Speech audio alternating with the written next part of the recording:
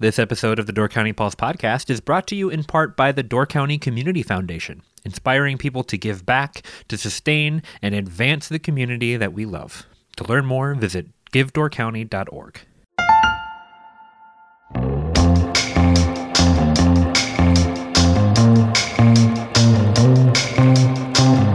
Hello and welcome to the Door County Pulse podcast. My name is Deb Fitzgerald. I'm editor of the Peninsula Pulse, and today in the Bailey's Harbor studio we have Dan Kane. Dan is the Director of Emergency Management and Communications for the County of Door. Welcome, Dan. Nice to have you. Thank you. So today you have a lot of responsibility in your position, but there is one thing that, we're talking about lately, and that is the shortage that you have at the 911 call center. We just did a story about it in the Pulse, and that was precipitated by 3 committees that came together to try and boost the employment package that you're offering employees who take these positions. So that is kind of the background for why we're sitting here today. But first, let's get to know you just a little bit. Dan, how long have you been in the position? Just short of 5 years. May will make 5 years. Okay, and just a brief overview of everything that you are responsible for. I know that we talked to you quite a bit over the past couple of years due to the pandemic. Sure. In a nutshell, I have really 3 distinct, I'll put them in buckets, if you will.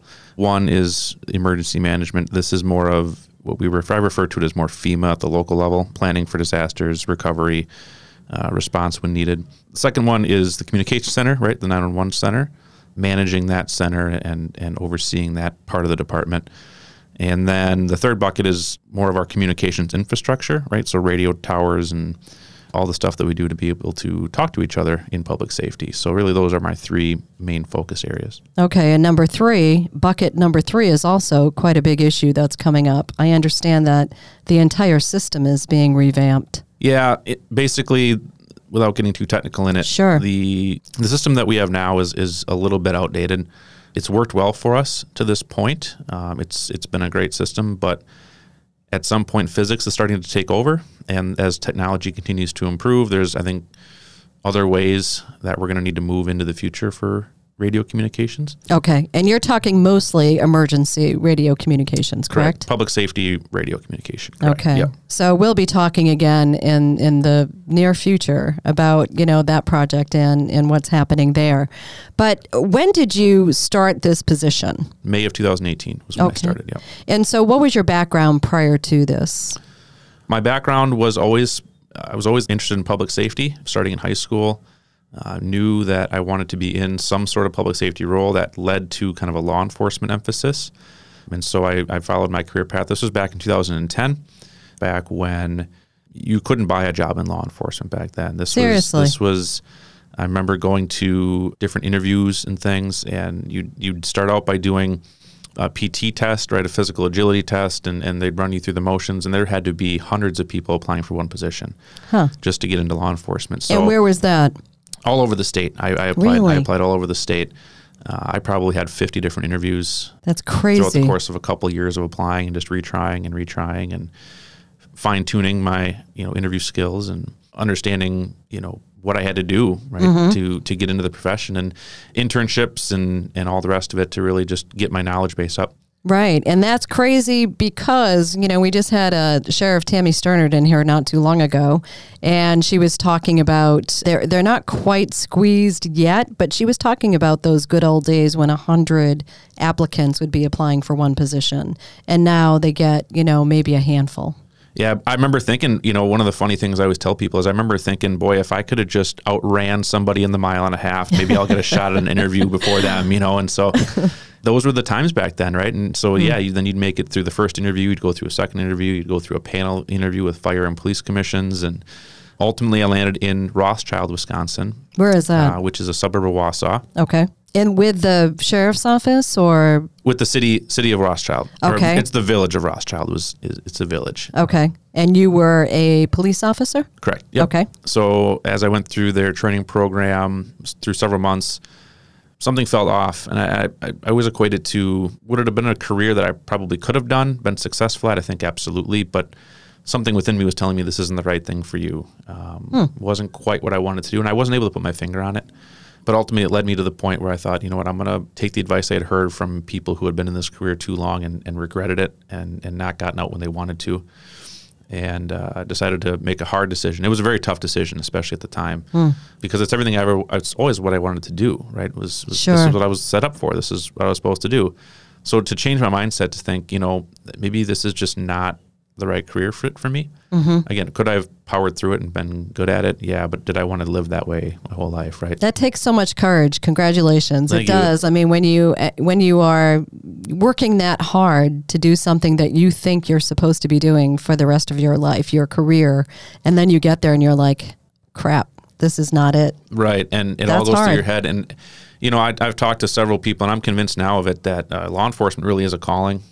That career, you have to be built for that. There's no course of study. I mean, I went through all the study courses, I went through all the trainings, but it doesn't really get you ready for the real world. You're really buying into a lifestyle. And that's kind of what I talk about with our 911 center is, you know, public safety is really kind of a lifestyle. And you need to be ready to make that investment. And there's different niches within that, right? And I ultimately, once upon leaving, I went back to college in Green Bay, University of Wisconsin, Green Bay. And I stumbled into this emergency management thing. And I thought, well, what's this about? So did some research on it, and I started looking into it more, and I started realizing more about myself, what my strengths were, instead of just honing so much in on law enforcement, because that's what I wanted to do. I didn't really think about what does Dan want to do. It was just, that's what I wanted, and so that's what I was going to attain. So once I did some self-reflecting, okay, what are my strengths? What am I good at? I started looking at this emergency management thing, and I thought, well, they do a lot of, you know, pre-planning and logistics and organizational stuff. And I said, that's my thing. My wife will tell you, you know, I'm all about organization. Do you have a really organized closet? Right to the, you know, I obsess over it sometimes. So are you the guy with the really clean garage? Got to have the clean car, the clean garage, right? Pick up your plates, throw them in the dishwasher when you're done, right? We're folding our laundry. Man. So, but it all kind of translates into my personality style. And I thought, you know, I love being around the public safety side of things. But if I can kind of be in the shadows a little bit and kind of get them ready for the big day, right? Almost kind of like somebody like an orchestra might, you know, in the background, right, helping with curtain call or getting them ready to go. You go do the show. I'll get you ready for that. Sure. Right? So that was partly what intrigued me. And then being able to not only do that part of it, but then if something big did happen, I could still be reactive and I could still be a contributing member to that effort by helping them recover and rebuild from that big disaster. So it really fit all the buckets for me, and it ultimately started with my decision to leave law enforcement, which, again, I give everybody in law enforcement all the kudos in the world for doing that job because it is a tough career. It can't be a bad thing that you have actual street experience when it comes to managing the call center. Yeah, yes and no. It does. It gives you another side. We send all of our dispatchers through ride-alongs for that very reason, right? Whether it's law enforcement, fire, or EMS, we send them on with each of those different branches to make sure that they fully understand what it is that they're doing and how it impacts the other side. And keeping that, for lack of a better word, camaraderie, that understanding of walking is very important in this field, because a lot of what we do is just via interpersonal communications through radio systems, and we don't often get that face-to-face or that follow-up. So that is such a crucial part of what we do. And yeah, having that experience kind of helped me understand their side of it to bring it into the dispatch center a little bit. But then now, as I've worked in the dispatch center, it's making sure that that link makes its way back out onto the road as well. Okay. Now, the dispatch center is located at the Justice Center. And as everyone probably knows, when you call 911, those are the people that you're talking with. So it really does trigger the entire public response system. Is that pretty accurate of what they're doing? It's an accurate way of saying it. Yeah, anytime you call 911, or even if you call our non-emergency number, right? Maybe I've got a parked car that I want to let you guys know about, or a loose animal, or hey, there's a cow on the side of the road and it's loose out of the gate or something. You know, we take all those types of things. So it all funnels into the same center. And yeah, we are the starting point of any and every emergency, whether it's law enforcement, fire, EMS, or other. It all starts with us. Okay. Now, you appeared before the Joint Committee. It was Finance, Administrative, and Judiciary, which is your oversight committee this was last week, to appeal to those 3 committees, County of Door committees, for a better salary package in the hopes of being able to recruit and retain employees in the dispatch center. And what precipitated that is generally you could have 12 people in that dispatch center, but you've never had that, as you explained. And now you're dangerously low. I think it was 6 employees that you currently have. And you have 3 shifts, and you have a 2 staff minimum person per shift. Can you talk about the shortage? We are not unlike any other real agency, department, or really private sector business these days, right? This is not specifically related to just a dispatch problem, but there's a nationwide shortage of just workforce right now.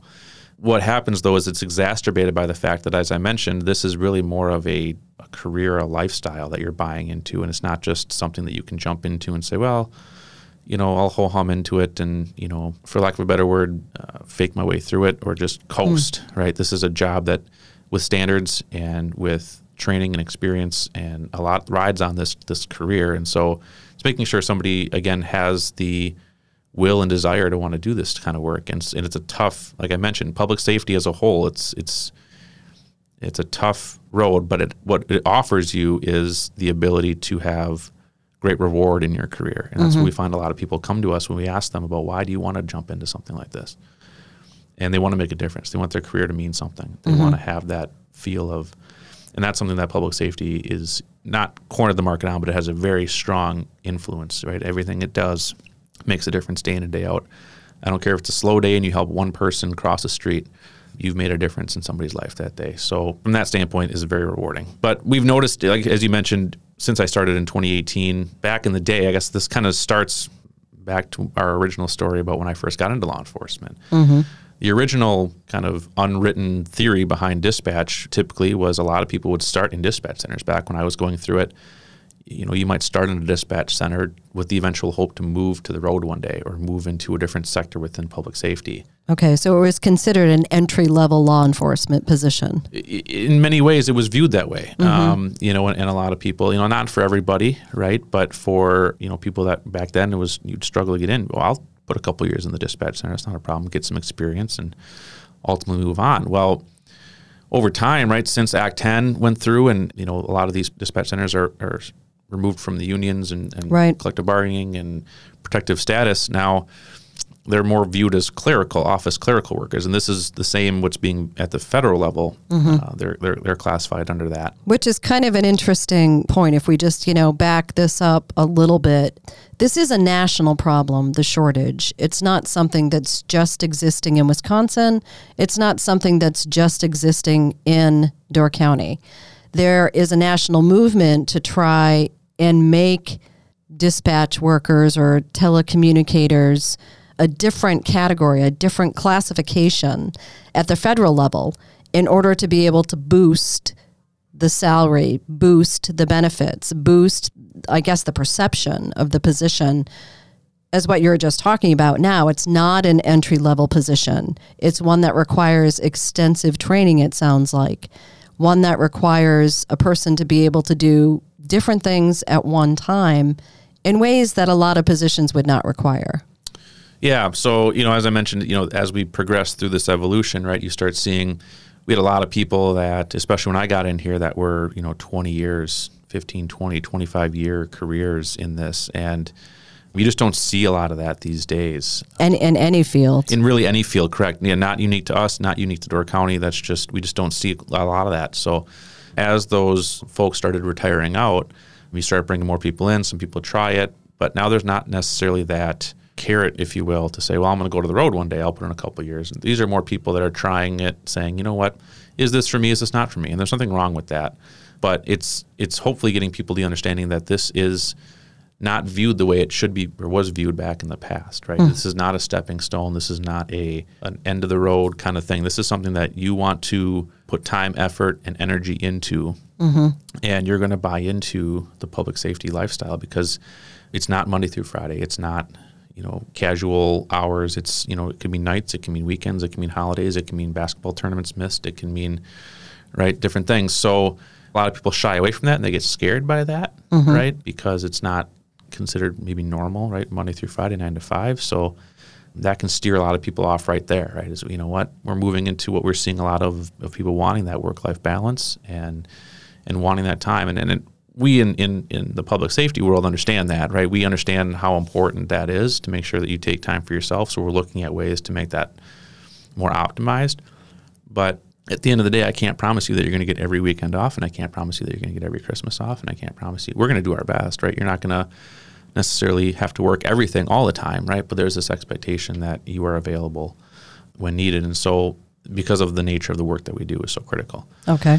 So as we moved forward, right, you start seeing my whole hope with 911 centers and kind of the unique perspective that I had pre 2010 versus now is I want to shape the narrative differently. I remember talking to another county and they put out their recruitment video, and in the video it talked about how it was kind of a play on so God made a farmer, that whole thing, and so he needs somebody who needed to work 24/7, 365. So we hired a dispatcher, right? The sheriff hired a dispatcher, and he needed somebody that would give up family time. So we hired a dispatcher, right?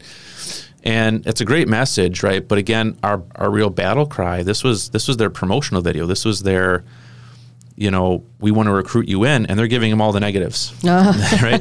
And they're just, so who's going to want to apply for that, right? So, I'm hoping that we can change the narrative that this is all the good things that can come out of this career too, and not just because I think 911 and that got a bad rap from its history, right, to now of, well, it's an entry-level job that's got terrible hours and low pay, and they're not really respected well and things like that, to no, this is a public safety profession. These are professionals who are just as much part of the public safety system as any of the other major 3 branches, and change that narrative to say, you know what? No, these guys are here at the table just like everybody else, and they contribute just as much to everybody else. Okay. And so that's what the salary increase, which if the full county board, we're recording this on Monday, and the full county board was going to be taking this up on Tuesday, though it did receive committee recommendations. So the salary was increased, I think it was $27 an hour for starting, and it's got a bit of a bump if you're on the second or the third shift, and the vacation days were increased. So it does definitely coincide with a career package versus this is just a job. But can you talk a little bit about what they actually do? You made an interesting point when you were talking to the Joint Committee about how there is no show, there is no cops or reality TV show for dispatchers. And normally when you hear of dispatchers, it's on one of those shows, and it's not often flattering. It's normally the mistakes that they make, or, people say, how could they have said that? Why did they do that? So it's not necessarily given a very good light, and it's not dramatic. It doesn't seem exciting, and yet it's so necessary in order to start the whole process. So can you talk about what they do? If I'm sitting there in the dispatch center, what is my day like? What is my night like? Sure. That answer is going to vary depending on which center you go to, but I'll specifically tell you about our center, right? So our center, it's a small center, right? Door County is a smaller county just by population, right? So there's just not as many. We base our numbers based on call volume, which has been steadily increasing over the years. So at some point, these numbers might go up. But right now, we've got a minimum of 2 people in the dispatch center at any given time. For how many calls? We run about 50,000 calls a year. 50,000 calls a year. Okay. That's a combination between 911 calls and non-emergency line. Got it. And so what is the difference between 911 and non-emergency? I mean, in terms of the numbers? 911 is probably a third of that. Okay. Give All or right. take. So the majority would be for the non-emergency. Yeah, correct. Yeah, okay. But those numbers can be a little bit deceiving for the fact that we have 911 calls that are 911 hang-ups that are no emergency at all. And I've got a lot of non-emergency calls that come in as something that is an emergency, right? That, I meant to call 911 and I just didn't know where to go. I started here. Right. And those 911 hang-ups, I know that they, especially in the summertime, I mean, you see them in the call reports. I get the media reports every day from the sheriff's office, and so many of them are the 911 hang-ups. And you still have to do the same things that you would normally do for a regular 911, correct? Yeah, and it's just out of, if anybody's heard of the Denise Amber-Lee's story. That story is very powerful, and take one look at that story, and that'll tell you why, we follow up with these types of things, because, again, 99.9% of them are probably harmless, but we cannot miss that one call that is an issue. Yeah, and just refresh our memory on what that is. But a 911 hang up is basically somebody has inadvertently called. If their phone is through their watch or through their phone, they've sat on it or dropped it, somehow they've triggered the 911, correct? Yeah, between phones and iWatches typically are our biggest culprits. Technology has made it just easier to call 911 now through different shortcuts in these phones and things and watches. And that just creates a problem for us when it comes to, I accidentally did it. I'm on the bumper cars. I'm, mowing my lawn, and phone was in my cup holder in my car, and it held the right two buttons down for 5 seconds and it called. So we get a lot of that. Sure. We've done some promotional efforts in the last several months to really drive in that point of, hey, make sure you're checking this on your device. If you don't know how to find it, talk to your carrier to make sure you know where it is and how to disable it if you don't want to have it as a feature, right? Or at least be aware of it so that if you want to keep it on, just know that this is a thing. Sure. And you do that, and you have to follow up on all of those because of that case. Not specifically because of that case, but I think it's a good. And what was the case study for it? Denise Amber-Lee's story was essentially, it's heartbreaking, but in a nutshell, she was kidnapped and held in the back of a car, and she was able to get access to her phone and call 911, and several attempts on and off while she was in the trunk of the car. But it was her calling 911. There were several mistakes by 911 at that time. And I don't want to spoil it all, but essentially it's because the guy who puts that on it is a great presenter at this. He's the husband of the mother who she ultimately was killed. But it was through that was it essentially would be treated like a 911 hang up, right? So they get the call, open line, they don't hear anything, it hangs up. If we just take that as, somebody accidentally dialed 911 and we don't follow up on it, right? There's a point in that story where a law enforcement officer drives right by the car that she's in, not even knowing she's back there. So you really do have to make sure that you get to the bottom of every one of those 911 hangups. You just never know what's on the other end of that line. And again, I talked about 50,000 is the number, right? That's just 50,000 people that need our help in some way. It might be something as simple as, I need a report.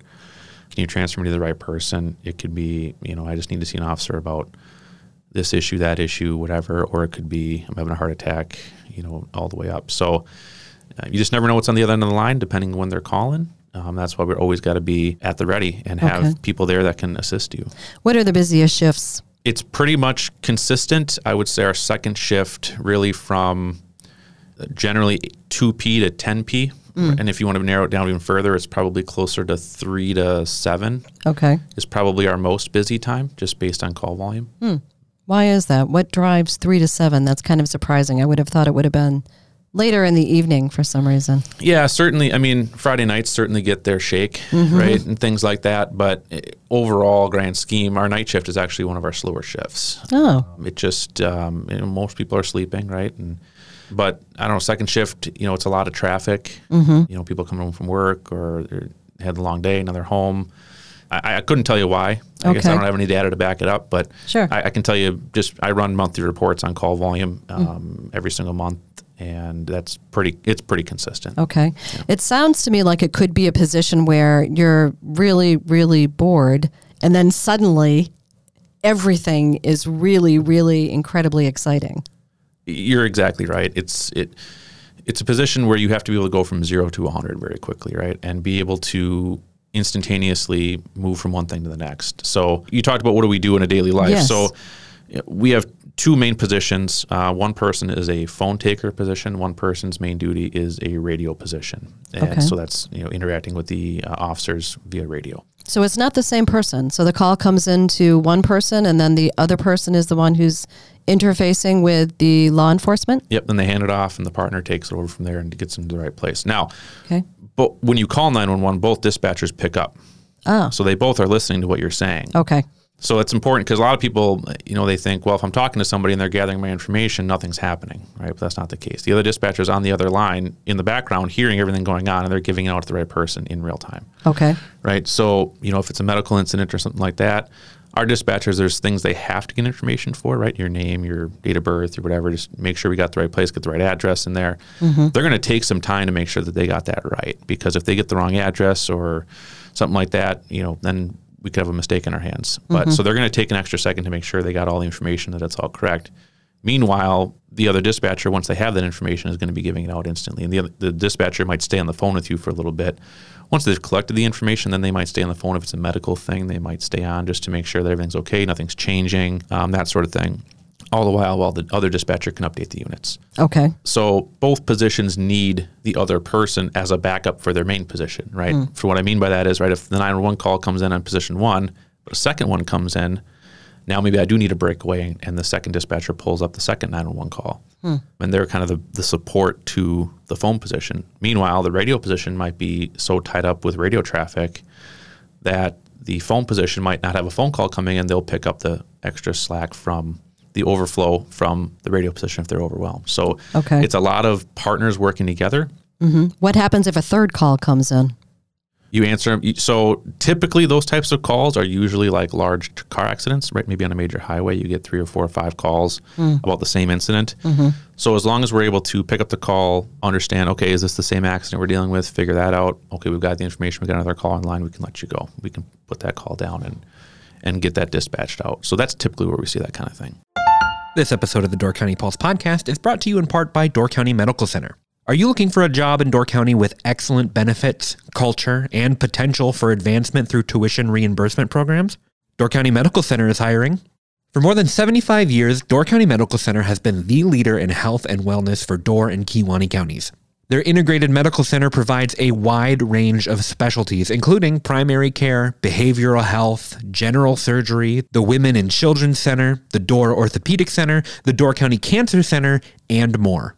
To join the team, apply today at dcmedical.org/careers. Now, I've only called 911 once in my life, and that was when I was living in South Dakota on a gravel road, and our nearest neighbor was 1.5 miles away. And we noticed that a car was parked across the street, which is a field, with the lights trained on our house. So we called 911, and the dispatcher was just really amazing. I mean, she made me feel a lot better. They dispatched people. They stayed on the phone with us. So she was, really remarkable. But I don't know. I've never, that was the only time that I've ever contacted a dispatcher. But do they put people on hold? Not during an emergency. No. Okay, so if people are calling and they're not available to answer the call, like how does that work? So our biggest thing is you're going to prioritize, right? So what you're going to do is, if I've got a call coming in and I'm going to make sure I get that call, at least dispatch, get help on their way, right? In very rare circumstances, if we absolutely had a flood of calls and we maybe got more calls than 2 people can handle, right, you might have to get put on hold, but we're going to get your help out the door right away, right? Okay. So, but 2 normally is able to handle it. 2 is normally able to handle whatever. Okay. Again, short of generally the major accidents and stuff, we can usually diagnose, okay, where's the accident at? Okay, it's the same intersection and that kind of thing. So we can kind of quickly piece together, this is not a different emergency call. We can put that one to the side and move on. Okay. Do they have to text as well, or is it strictly phone and radio communications? Right now, our dispatch center does not have the ability to take in text to 911. It is an ability out there. I know Brown County has that ability, but looking at the cost of it and the actual number of times Brown County actually even gets text, there's just not a lot of volume there really at all. And we're certainly looking at it, but for right now, it's just not a function we're bringing on. Okay. But I would assume in the future we would be bringing it in at some point. Okay. So how many dispatchers do you have right now, full time? We have 6 of our 12 positions covered. Okay. Through dispatchers. Now, covered meaning you and through full time hired on dispatchers. Okay. Correct. So you've got 6, and I believe that I heard that you never want to go below 8. Ideally, we don't want to go below 9. 9 is really our number. There's kind of 2 different numbers to look at here, and not to get too confusing, but essentially 9 puts us in a position where all 3 shifts are covered. Okay. In terms of there's no holes within the schedule. Because if somebody calls in sick, then Right. you need to be able to fill that position. Right. So once you drop below 9, then you have maybe a vacant position. And that's where that vacant position then needs to be absorbed by, broken up by each person takes a little bit of that pie. Okay. And helps kind of cover some of those positions. The further you drop down, the more of those little pieces of pie need to get divvied up between the remaining people, and that's where things can start getting overwhelming. So our communications supervisor is in rotation now, so she's taking up a spot.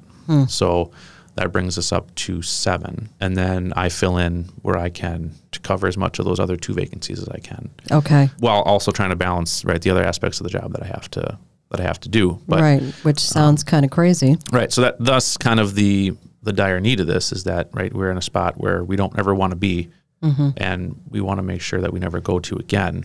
And so, I'll do what I can, right, and that sort of thing in terms from a dispatching perspective. But, longer term, we got to figure out how to recruit, attract, retain these folks. Okay. And so when once we get above 9, right, then we're in a spot where maybe we can put a third person on the floor. We have that ability once we get above 9 to do that. So that kind of solves our, right, we talked about 2 being the minimum. Well, yeah, that's the minimum. Ideally, 3 would be great because then we have that built-in capacity, right? If we do ever have what you talked about earlier, right now I've got more 911 calls coming in, we can handle that capacity fairly easily, and it's not a big deal. But 2 is the minimum, right? So once we get above 9, like I said, 9 and above gives us the ability to have that third person. So if somebody does call in sick, for example, or somebody's taking a vacation, we can drop back down to 2 and be just fine rather than, okay, we're at 1. Now we have to fill this hole immediately with overtime and maybe person coming on a day off or something. Sure. Now, you said that there is a 3 to 4 month training period to bring somebody in on new. Yeah, if you're coming in off the street, no background, no experience, anything in public safety, you're probably looking down a period of 3 to 4 months. Probably more likely to 4. And that's simply for the fact that there's just a lot of information up front to learn. And again, I mentioned it before, this is really kind of like joining into a new lifestyle, right? If you're not used to this type of thing, you're going to be learning a new language. You're going to learn what 10 codes are. You're going to learn a phonetic alphabet, A atom, so you're going to learn how to talk on a radio in a public safety way. It's almost like learning a new language in some ways. We're trying to get more, as a public safety world, we're trying to move a little bit more to plain language. It's just easier. But as it stands today, there's still plenty of codes and alphabets, and some of it is just based around trying to prevent miscommunication, right, over radio with all this kind of thing. You need 10 codes to make sure you're hearing the right thing. A Adam versus, B boy or D David, which one was it, right? So to give you that kind of reassurance, I got the right letters, so I'm putting the right things in. Okay. So it's not even a quick process once you do actually get a qualified candidate and make an offer, it's accepted.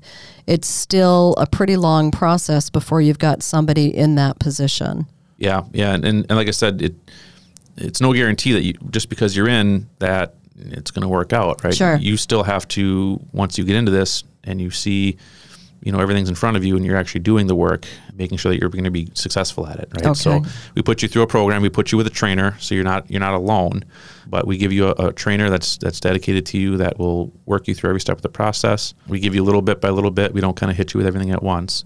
Give you the time to grow. And my thing is as long as we're seeing growth, that's what's important. I don't focus so much on, it's 4 months, so it's now or never, right? As long as we're seeing that growth and that continued effort by somebody, we're gonna work with you. But there's times where people they come to the realization themselves or whatever, and they say, you know what, maybe this isn't what I thought it was when I signed up. So all of the same things that could happen, just like any job, yeah. Right? But because it is a completely different world, as you said, a completely different skill set than most people will have learned, then it might be a lot more challenging. And on top of that, you also talked about the things that are impacting other employers trying to hire, which is housing and the housing shortage, childcare. I think you talked about one employee that is looking for a place up here who wants to be here but cannot. I can't recall if that were a new hire or if it were somebody that you were looking at to hire. It's one who's currently with us. But okay. Her story is not unique to her. We've had that quite a bit just in my branch alone. Not to mention, I'm sure, between all the departments in the county, right? Yeah. So I know even, before we hire somebody, we're always thinking, if it's somebody who's already up here, it's a lot more attractive, obviously, because we know that, that need is going to be met. Right. And like I said, buying into this lifestyle, right? It's different because, okay, we tell you it's nice weekends, holidays, that's all great. And you say, you know what, I'm ready, I'm committed, I'm ready to do this. And then maybe you work your first summer and that first 4th of July comes around you didn't get to go to, or the first barbecue comes that you have to miss. And it becomes a little bit more real for some people, right? And so maybe it's that first, maybe you get off Thanksgiving, but you had to work Christmas and you like Christmas more than Thanksgiving. So you and it's that first time you really had to really endure it. Wow, it kind of sounds like the newspaper industry. The paper always comes out. Doesn't matter what it doesn't matter what the holiday is. And I can tell you, even in our industry, there are a lot of people who are like, "What? I have to work on Thanksgiving? I have to go take photos on Christmas?" When other people are having a good time, where they're observing those people having a good time. Right. So you're the opposite. When other people are in trouble, you're the ones that they're relying upon. We could probably talk a lot more about this topic. I did want to just bring up one thing, and that was a couple of readers were asking about remote possibilities in order to be able to handle the shortage, at least in the interim. Is that possible? Yes and no. The technology exists to be able to take phone calls right from the home. Where the challenge becomes operationally is, like I said, you're with your partner. So it's just, for our standpoint, right, us is a little bit different than maybe a Brown County. Brown County, they run about 7 or 8, 9 people on a floor together, where your role might just be the call taker, or your role is just the call taker. They break those things up. So if you're only responsible for taking the phone call, getting into the system, and then you don't have to worry about it anymore, that's a much more realistic expectation. People do that from home. Okay, but not in Door County. So it's really not set up yet for Door County. If you and your partner are each other's backups for both items, so you need to be able to do everything together and be able to talk to each other, and that's just not doable from a remote situation. Okay. And so even though you do have the shortage right now, is this a crisis in terms of calls simply won't be answered? Or how does the sheriff's office help? Do you have a backup in Brown County? How does this work? Yeah, we do. Brown County is our backup center. So if our center was to ever go down for some reason, and we've had this in the past, we flip a switch and then our calls transfer to Brown County. Okay. That's obviously not optimal. Not optimal. No, they answer the call and then they send us a message back saying, here's your call, and we give it out to the appropriate person. So a longer wait period. Yeah, a little bit, right? And in terms of public safety, it's a long time, right? Seconds matter, right? But yeah, it's not 10 minutes or anything, but it's a minute or two might make the difference. So yeah, it's a little bit longer, but that's if our center went down for some reason. The sheriff's office, I've been working with them on potential ways that they can help us, right? In terms of where can we just find bodies that are just used to this public safety thing, right? That just understand it, that, we can kind of get in there, get them trained. It's not a guarantee that they're going to necessarily be good at dispatching, but at least explore that option and see what we've got available. And so working with the sheriff's office, we ended up coming up with a short-term solution in that several of the jail staff that are interested are going to come down to help us out and train. And where the jail staff, where they're part-timers in the jail, they'll come down full-time by us. And so that'll allow them kind of an opportunity to get full-time work, which is what they're looking for, and help us out in the short term. And then over the course of a year, be able to help us, and then after the year is up, they can go back into jail and go full time in the jail. So it's a good win-win for everybody in that sense. And my hope is that a couple of those folks will kind of buy us the time to start promoting this message more of what I'm talking about, this $27 an hour thing. Really, to me, is the county's way of saying, we're here now. We see what you're doing. We value you as public safety, just like everybody else, the way it should be, and you're at the table now. And so my hope is that piques enough curiosity for people to start looking into this as a career and say, you know what, no, this is not just entry-level admin type work. This is long-term career. I can see myself here for 15, 20 years. And, you pair that with good benefits, which we're seeing a lot of people just don't always think about benefits. I mean, back when I went through it, benefits was what brought somebody to a county, right? That was because you had such good benefits, right? Being able to promote this with everything that it has to offer and show them, hey, this is what, if you come in here, you can come in with no college, right? We'll take you with a high school diploma. So if you want to come in with, saving on college debt, I know college is getting really expensive these days. People that are, I don't really know what I want to do. Do I want to go for business? Do I want to do this? Just like electricians and plumbers and things, you can come in, no college debt. You can make $27 an hour and be ahead of the game at, in your early 20s. You can be off and running in your career, and by 40, 45, 50, I mean, you could be set up really well and be in a spot that a lot of people would envy by that age. And, if only people who are coming out of high school actually thought about the future like that. But you think, Right. yeah, it's always difficult. But with that salary, I mean, it also could attract people who are in their 40s who are looking for a new career. It is now a high enough, hourly rate that you may have people who are, in that later stage whose children are already grown, so they don't have those types of responsibilities. So it kind of opens the door to a lot of different types of people. So we do hope that this works. And again, the full county board was going to be weighing in on this on Tuesday, the day after we recorded this. So I've been speaking with Dan Kane. Thanks so much for coming up into Bailey's Harbor from Sturgeon Bay. And he is the Director of Emergency Management and Communications. And we've been talking about the shortage at the 911 Dispatch Center. It sounds like they've got it covered, but it is definitely a critical shortage right now, and they're looking for people. So you have been listening to the Door County Pulse podcast. My name is Deb Fitzgerald, editor of the Pulse. Until next time. Thank you so much for listening to the Door County Pulse podcast. If you want to support us at the Pulse, check out doorcountypulse.com/shop, where you can get a weekly Pulse subscription, purchase some incredible Door County artwork from Pulse artist Ryan Miller, and much more. We hope you've enjoyed the Door County Pulse podcast, and we will see you next time.